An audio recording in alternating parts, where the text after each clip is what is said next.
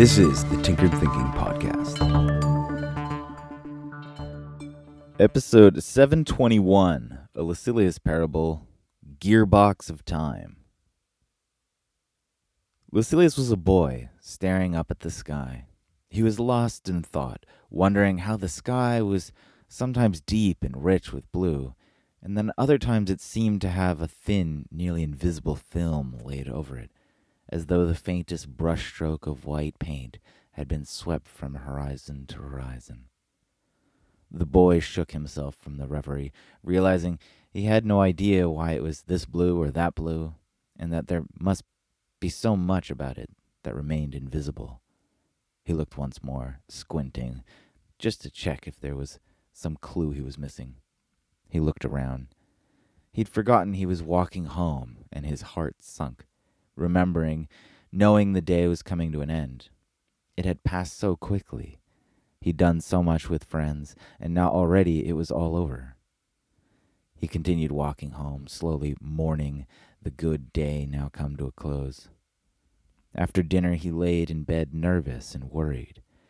Now he stared at the popcorn ceiling, a dimly speckled firmament, the texture traced by the weak nightlight on the other side of the room. The boy was choking up with the nervousness as he concentrated on the moment, feeling how fast it was moving, even there in the bedroom, while doing nothing but waiting for sleep. In a flash, Lucilius could see his entire life over in an instant, as though the whole thing had slipped past him without notice. The boy grew terrified.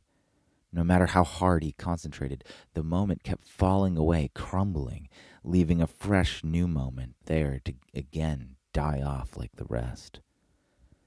He turned over to face the wall, as though he might somehow turn away from the thought, as if he might somehow forget how quickly time was leaving his young life.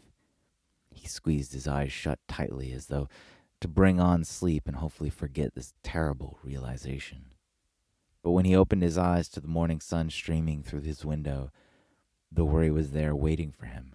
And now with sleep, hours and hours had slipped away. Time was an enemy to him now, one bent on taking his life from him. He pushed back the covers and sat up on the edge of the bed. He stared blankly at the carpet, wondering what he might do to rein in this awful streaming terror. After a few fruitless moments, he felt the habitual urge to get up, to go brush his teeth, but he stopped and simply watched the moment. If he went to brush his teeth, and then went for breakfast, and then went to play with his friends, the day would slip past him again, just like it had before so many times. The idea filled him with horror. That time would steal from him while he was distracted with fun. And then the idea came to him. Lucilius decided he would do nothing.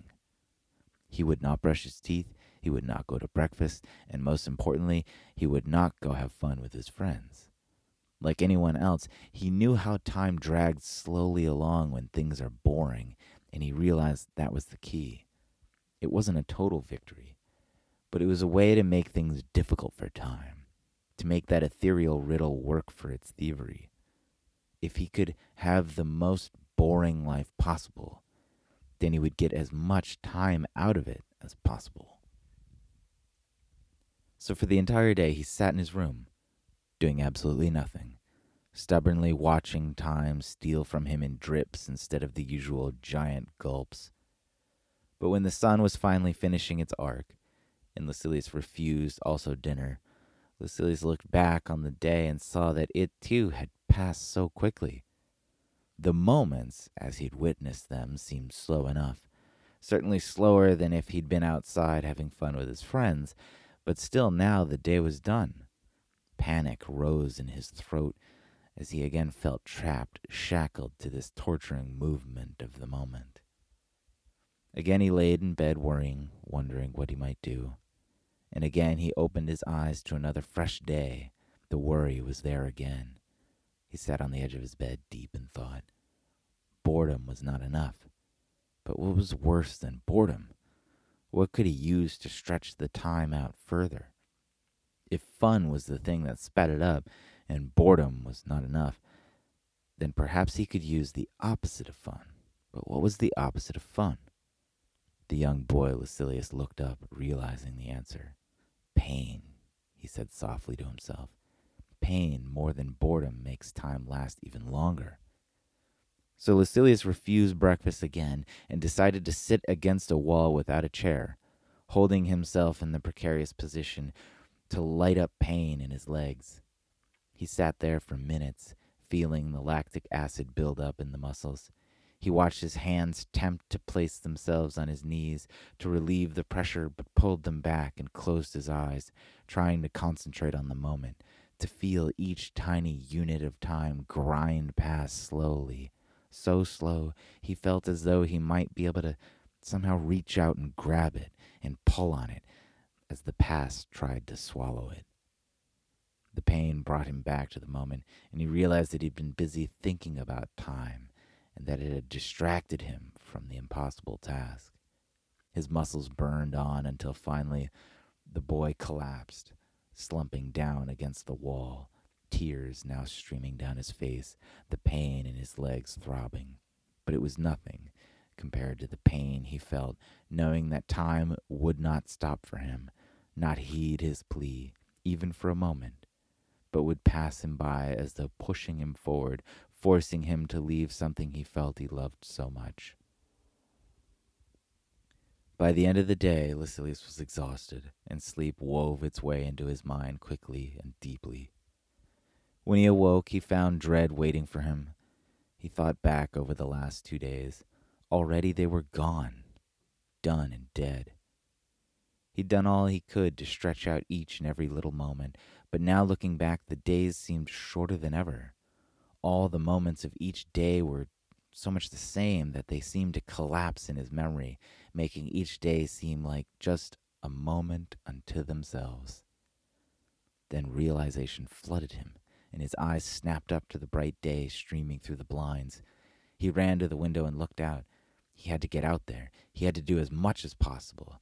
The trick, he realized, wasn't to try and grab the moment and hold on to it, but to fill it, stuff it, and weigh it down so that when he looked back on it, each and every moment would be different. None of them would be the same, and so they wouldn't be able to collapse into each other. It wasn't so much catching and holding the moment, but doing everything he could to make sure that moment and every moment wasn't like the rest, to keep them separated, to make the days literally full. He ran into the bathroom, smiling, knowing what he had to do. He squirted toothpaste onto the brush, and after dousing it with water, he feverishly began brushing. He had to have fun. He had to have as much fun as possible. This, he realized, would fill the moments just right, making them stick around instead of disappearing into one another. Lucilius froze then, watching himself motionless in the mirror.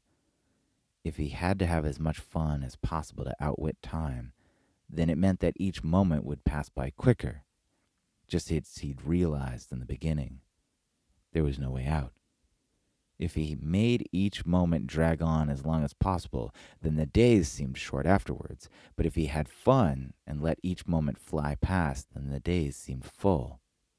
Lucilius contemplated this for a moment, before looking at himself in the mirror again, as though to confirm the decision, the path he knew he had to take.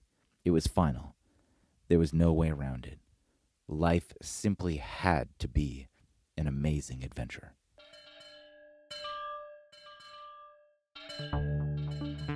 This is the Tinkered Thinking Podcast. Thank you so much for listening. If you find the Tinkered Thinking Podcast valuable, there are many ways you can support it. You can review it on iTunes. You can share it on social media with your friends. You can blog about it or discuss it on your own podcast. Or you can support it directly. And you can do this on the support page at tinkeredthinking.com. Both one-time support and monthly subscription support options are available. Thank you for your support of the show. It's listeners like you that make all of this possible. Any feedback or questions are always welcome, so feel free to reach out. And until tomorrow, remember to be careful about the context.